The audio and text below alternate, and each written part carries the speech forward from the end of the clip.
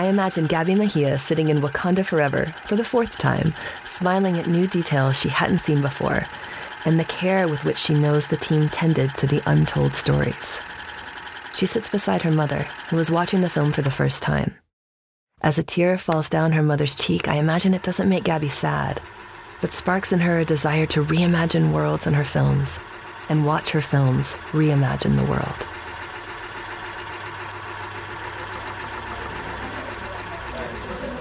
I can't imagine Gabby being quiet at the table with faculty, staff, and students as they deliberate about candidates on a dean search committee. Gabby doesn't hold back her beliefs about inequity and how universities can strengthen themselves by honoring difference and community.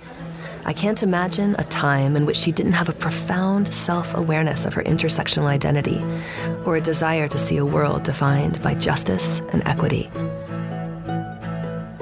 I can't imagine she stays quiet. And I know that she won't.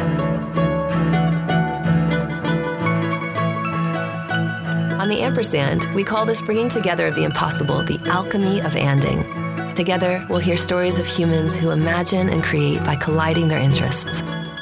Rather than thinking of and as a simple conjunction in that conjunction-junction kind of way, we will hear stories of people who see and as a verb, a way to speak the beautiful when you intentionally let the soft animal of your body love what it loves. As St. Mary Oliver asks, what is it you plan to do with your one wild and precious life? Oh, I love this question. When I'm mothering, creating, and collaborating, it reminds me to replace a singular idea of what I think I should become with a full sensory verb about experiencing. I'm Erica Randall, and this is Gabby Mejia on the Ampersand.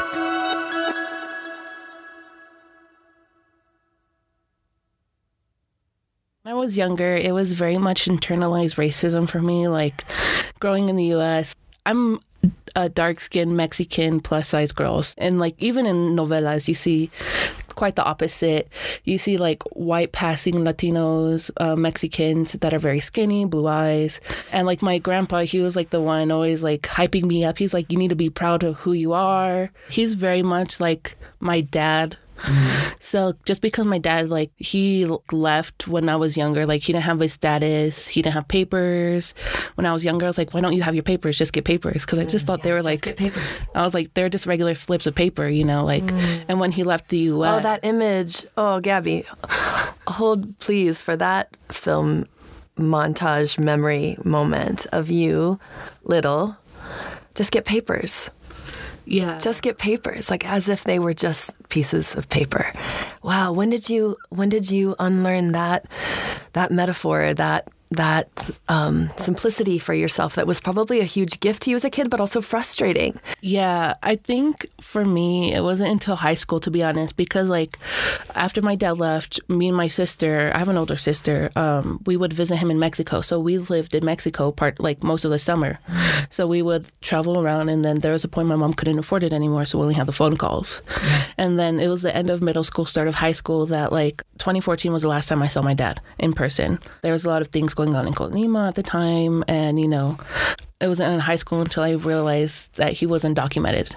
My grandpa, you know, he's going through his process right now. Really now? Barely now, yeah. So like my grandpa like took that place of my dad. Yes. So like going through that process is like right now is kind of scary, especially politically.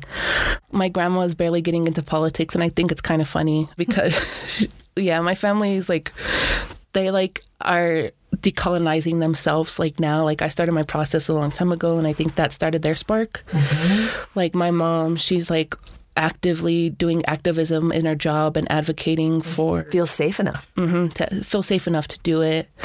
And, you know, like this process of generational healing is starting within my family, which is all great, you know, that spark. But like, yeah, so like my grandpa is like, my mom is trying to get our citizenship for Mexico now too. But she's also like trying to get my grandpa citizenship, so he stays here. So before we started at the microphone today, we were standing in the lobby at the studio, and you said to me, that's why I don't and too much or so much, which could make our listeners think, then why is she a guest on this podcast? But it's hilarious how much you and. Let's just start with that. You have a double major, you have a minor, your ethnic studies and film and leadership. And you just talked about 4 projects that you're working on, and you're talking about, saxophone. Okay, so first, listeners, just know that that's the only thing Gabby lies about is that she can't and so much. But I think it's about the so and the much that I want to understand about you. Right now, your focus is on social justice, film, memory, disruption, healing. I haven't said and yet intentionally, but that's a lot of anding. It's a lot of ending. Talk to me about how these worlds came together and how film became the vehicle for this representation and healing and transformation for you. Yeah, so like we talked about when I was younger, that like internalized oppression was very much there and very much present in my life. And growing up, I wanted to be an actor, actually. So like I was like, you know what? If there's nobody out there looking like me, let me be the first. This is why representation is so important to you. Yes. Okay, you came in from a body space. I came in from a body space, and it wasn't until like high school that I actually started like reflecting and doing the work I wanted to do on myself first. Like my grandpa, he always sent me speeches on MLK and Malcolm X. He loves Malcolm X. Like he's very much, you need to hear both sides, like. And I was working at the time at Sweet Cow on Lowell, 32nd and Lowell in Denver. And every day before work, I would walk out of high school, and then work would be like 30 minutes later because I want to give myself some time to just let me do it. And I would sit in the Jimmy John's and I would just listen to the speeches my grandpa sent me. And one really I think changed like my idea. It was Malcolm X speech on roots. And pretty much he talks about you can't hate the roots of a tree and not hate the tree. And I was like, we in my school, social justice is very much part of the core. So I was reading a letter from a Birmingham jail my sophomore year of high school. I was reading works by Cesar Chavez, and just like doing all this stuff. Social politics, even at a young age, is very like a no-no. In my family, just with my grandpa, it was a yes, because my mom would be like, oh my God, just come on already. Like my sister would be like, really? Can't you speak about anything else? Even as a youngin'? Yeah, even as a youngin'. That's great. Yeah, so I would only have these conversations with my grandpa because at that time my mom was just worried about work, providing for me and my sister. And my sister was worried about, she was in track and cross country, so she was always tired at the end of the day. And that's when I got into acting, and I was looking for screenplays, Latino screenplays that I could monologue from. I was in workshops with Denver Center of Performing Arts Education for the summer. And it wasn't actually until 2018 when Black Panther came out that I wanted to do film because of how my mom reacted. So we got into a pre-screening a week before the film came out to the public. And I was like, because me and my mom, we love Marvel movies, even though that's a big no-no in film. That's really what, movies in my family connects us. Yeah. So that's why I wanted to be an actor. It's I'm going to bring her on the red carpets one day, just show them that we could do it. My grandpa, he loves movies. My grandma, it's a family event. Yeah. It's a way to come together across generation and all of it. Exactly. So when we went, I was like, oh, Mom, look, how much you want to bet they're going to start with the backstory of Wakanda first? And then when the film started, we hear 2 voices, it's they talk about the Great Mound. They talk about the history of Wakanda. And I could see my mom transform because she grew up in Cali because my grandparents were always there for her, so she moved around the country with family, and she mainly was raised in Cali during high school time, so it was very influential for her. And I just saw her in awe. It might have not been our representation, but it was representation, and it was such a big movement for her. And I was like, I want to do that for my mom. I want to move her like that, because my mom, she's very stoic sometimes. And so I just wanted to be oh, I could do that for my mom, It's not even 10 a.m. and you got me tearing up, Gabby. To see something that's that big and that potent and say, I want to do that. I want to do that for her. And for her becomes for her and for her and for her and for her and for her and for her, right? Yeah. And there is a power in film. It's so wild that something that's 2-dimensional is so multidimensional. Mm-hmm. to be able to do that in film and share it outward. I see in your other work, it seems like you're really anding a lot with light. So I wondered about you as a photographer or as a painter, the way that you're using light to also shape subjectivity in your short films feels really potent. And I wondered about that. And I wonder if you could tell me more how that becomes another instrument for you, especially in these worlds that are really dark. You're looking to light to do some work. Yeah. So when I think a perfect example of this is It's Just Us, my film that I made. I think that's like one of my favorite films I've ever made because I was able to bring all my friends on this, but I wanted the film to be in black and white, and the only like color is the person of color, because it's a very much encompassing feeling of like tokenization within college and with any school. And we used like a red light on the students of color, and because sometimes it feels like that, like we have to be our own lights in like these very like predominant like white spaces, that like sometimes like we find light in our friends, we find light in like faculty sometimes, but like sometimes at the very like I think saddest moments we are our own light.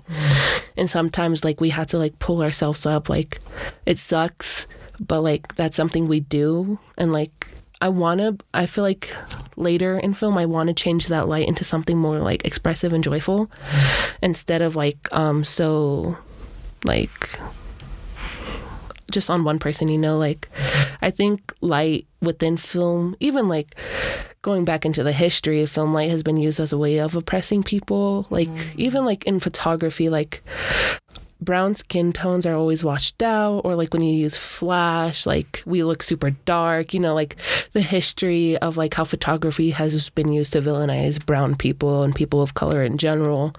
I always think about that within my work too, like how am I softening this person, you know. Like I don't want to like harsh lights. That's so strong in your work. Yeah. Like one of the most salient features for me.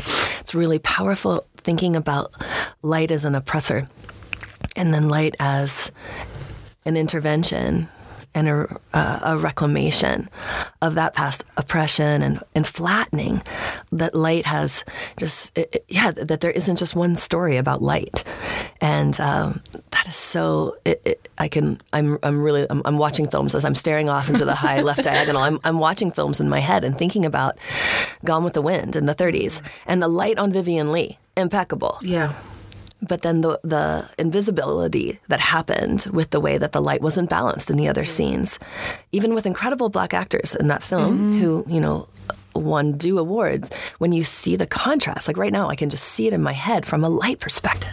Yeah. I feel like it's so funny because I was reading a paper recently by Bell Hooks on like, I can't remember, it's a gaze, like, so she pretty much talks about how people of color had to look beneath the film, like when there was bad representation, to find like some sort of like...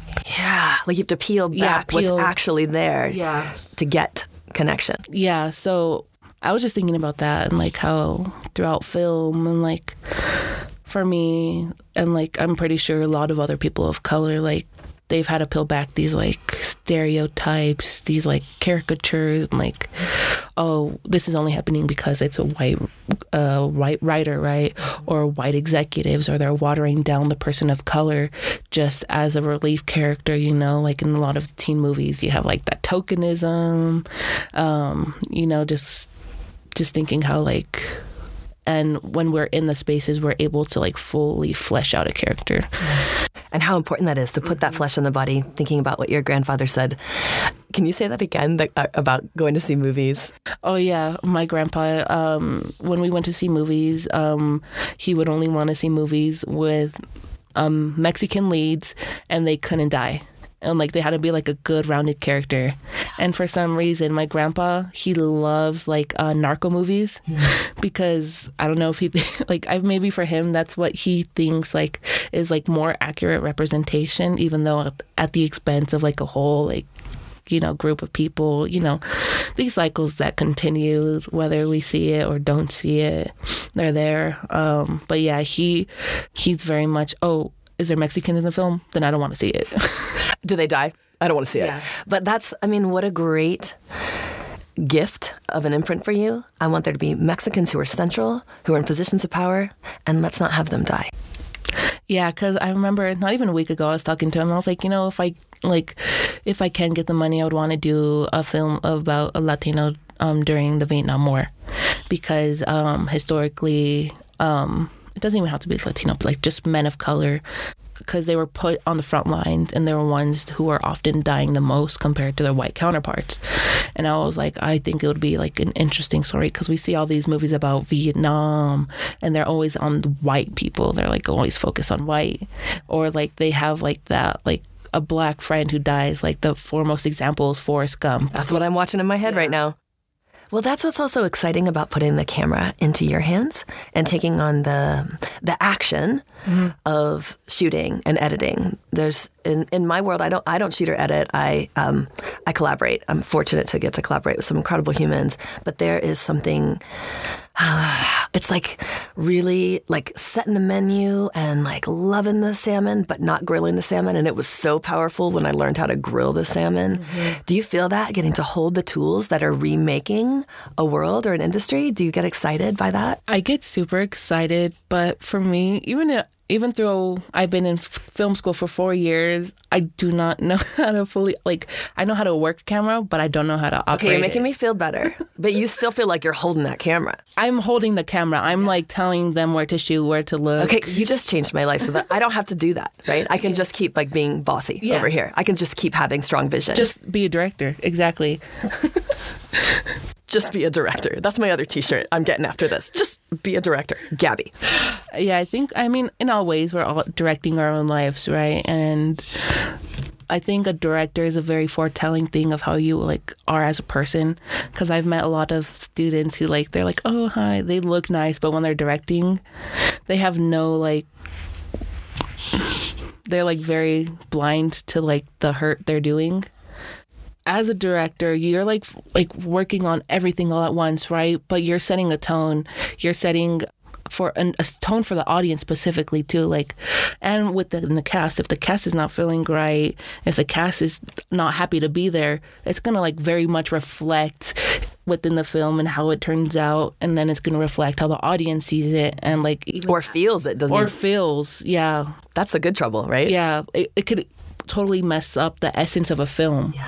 And it's kind of shocking. For me, when I was filming my first narrative, I had my big set. I've only worked with 2 other people, and this was my first time working with 10 people on an actual set. So it was very new. I was very nervous, and I wanted to make sure everyone realized we're all equal.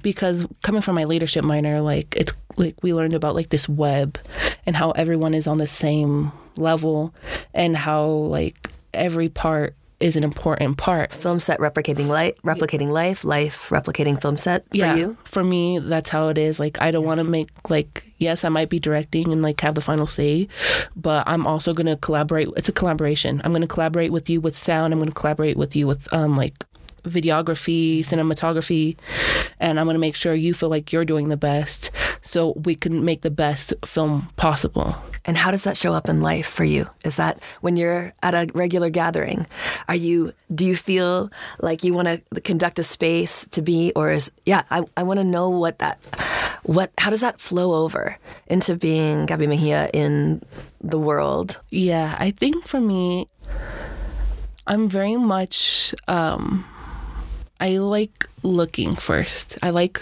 knowing a vibe of a place. I trust my gut so much that at this point it has never led me wrong about certain people or certain groups.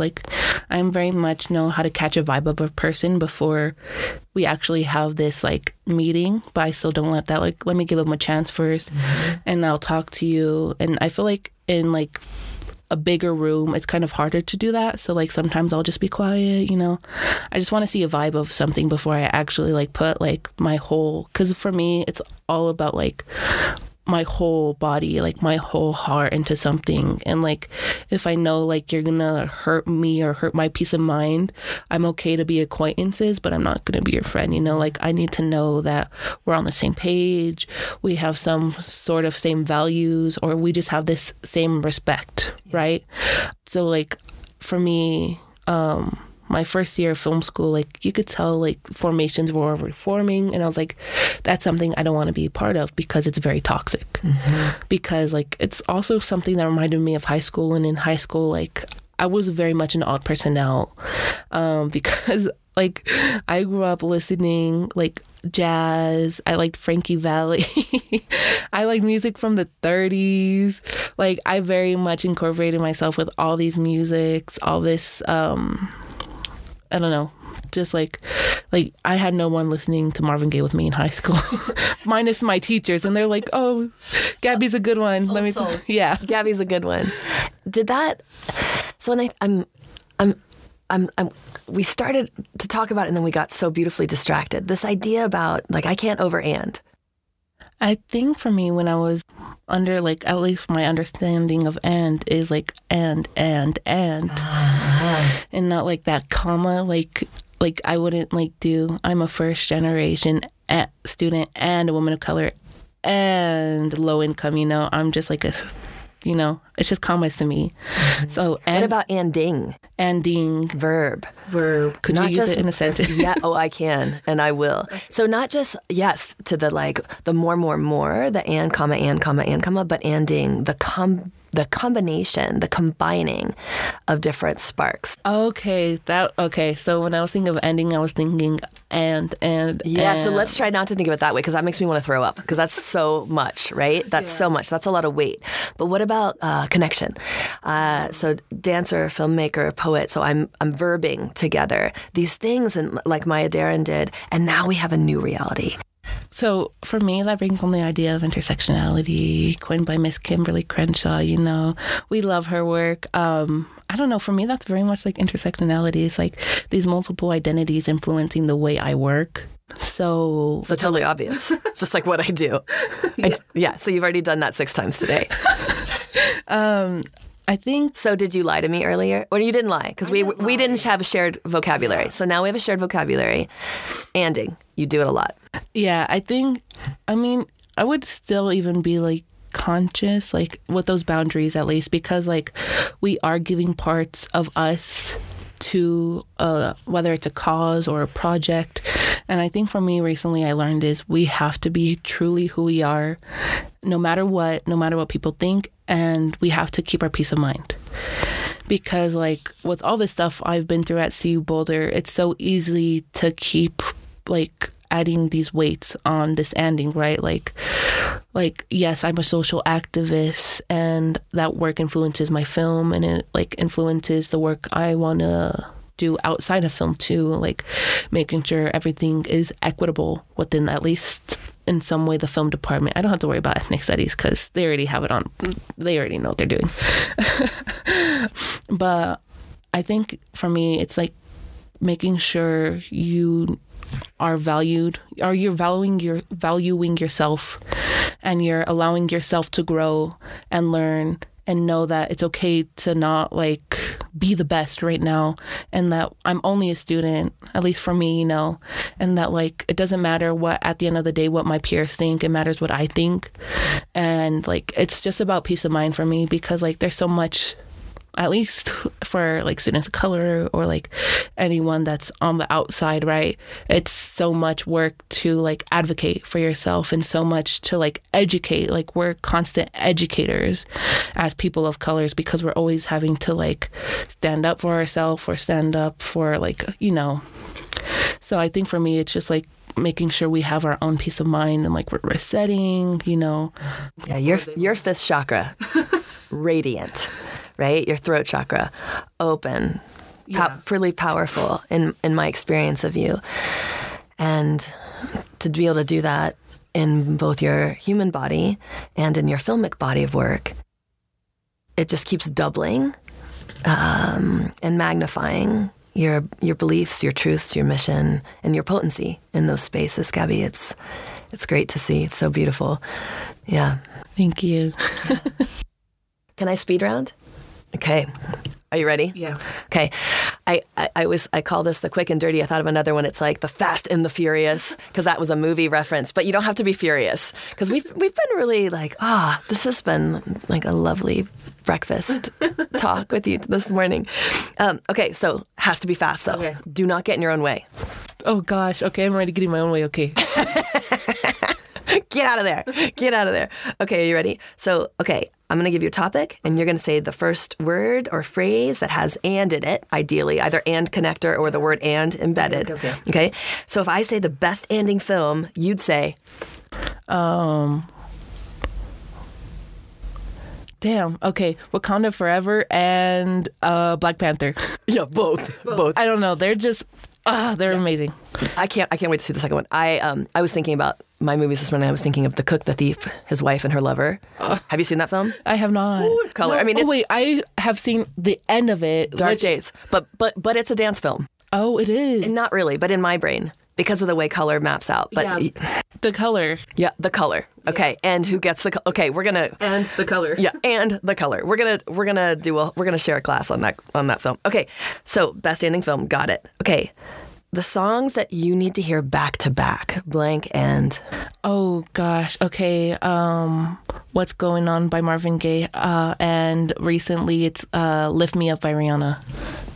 Those two songs. Oh, I love them. So good. Okay, we're going to have a podcast playlist. Look for those songs back to back. Tim Grassley, can you get on that? Thank you. Okay. Thank you. A title that you'd consider for your next film. Ooh, I already have it. I'm working on it right now. It's Too Loud and Too Brown. Too Loud and Too Brown. T-shirt. Yeah. That one's dedicated for my mom. Trying not to talk too soon. Okay. Best anding food combos. Ooh, this is going to be so controversial. Pizza and pineapple. Don't be mad. Don't be mad. Pizza and pineapple. No, we've been having a long debate in Old Main about pizza and pineapple on a thread. I'm very much pro. Pro. Okay. Your two favorite words. Jedi and I want to say responsibility, and I do not know why. Trust the gut. Yeah. Trust the gut. Trust the gut. Okay. On each episode, we ask our guests what they would tell an audience, like at a commencement ceremony going forward. I have my Irish toast, and may the road rise to meet you. So starting with and, what would you offer up to a next generation moving forward? And I hope you know that it will be okay. Everything will work out. And no matter what, there will always be someone there to back you up.